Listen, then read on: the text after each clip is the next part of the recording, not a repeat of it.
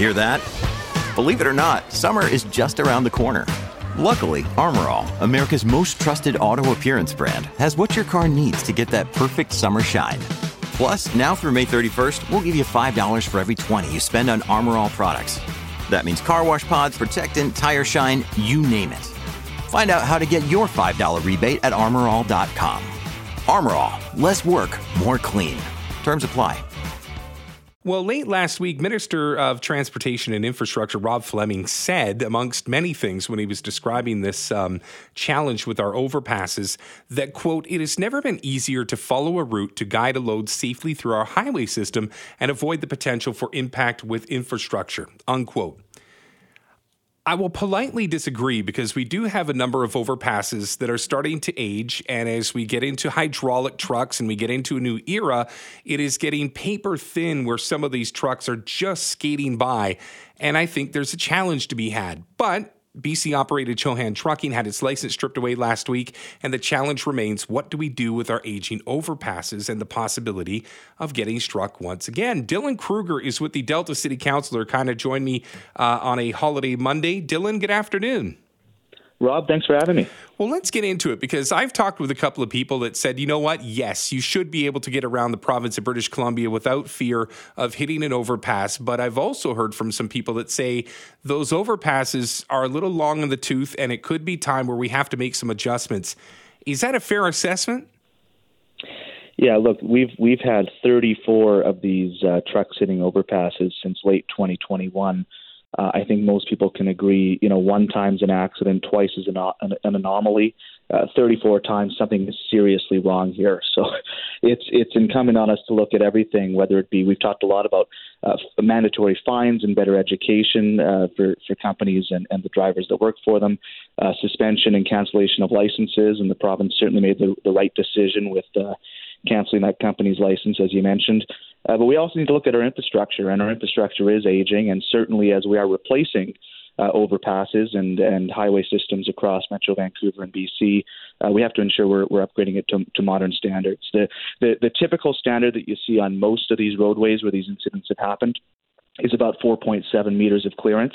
The new minimum for new construction is 5 meters, and we're mostly building around 5.2 meters. So certainly it's something we need to look at when we're building new infrastructure in this province. Obviously, not a lot of people want to spend a lot of money on that. I had a caller the other day say, instead of building a new bridge, why don't you just redo the road and take it down a couple of grades so that it would essentially give you that half meter of leeway? Would that be a simple fix and maybe cost efficient as well?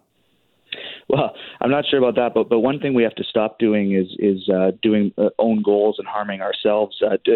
Two of the overpass strikes, which happened in my community, happened along Highway 99. Highway 99 was actually slated for a full retrofit with the now canceled George Massey Tunnel Bridge replacement project, and it was much more than a bridge. It was actually a full corridor improvement program from Richmond all the way to White Rock that ironically would have upgraded at least a few of those overpasses up to modern standards and avoided those collisions. So we certainly can't be canceling projects that are already in the queue.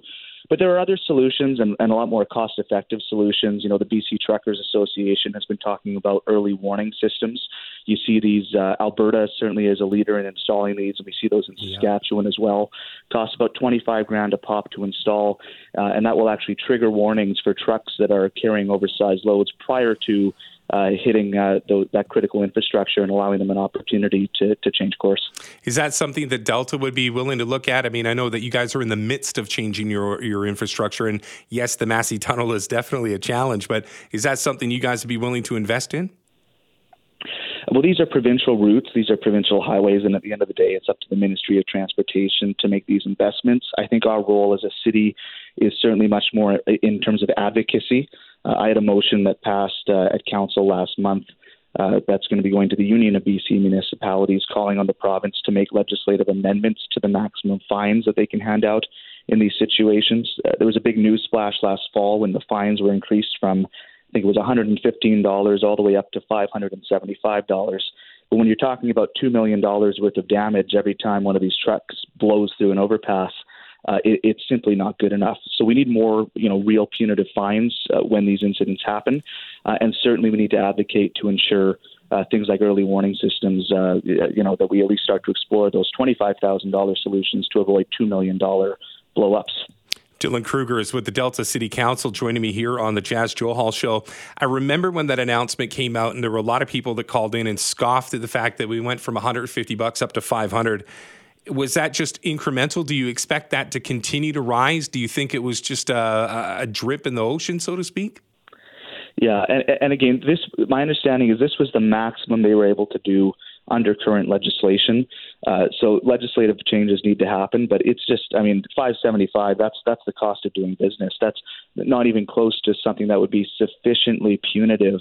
We need something that is so punitive that every single company that has truck drivers on the road in BC would not only think twice, would never dare to put an unqualified driver on the road.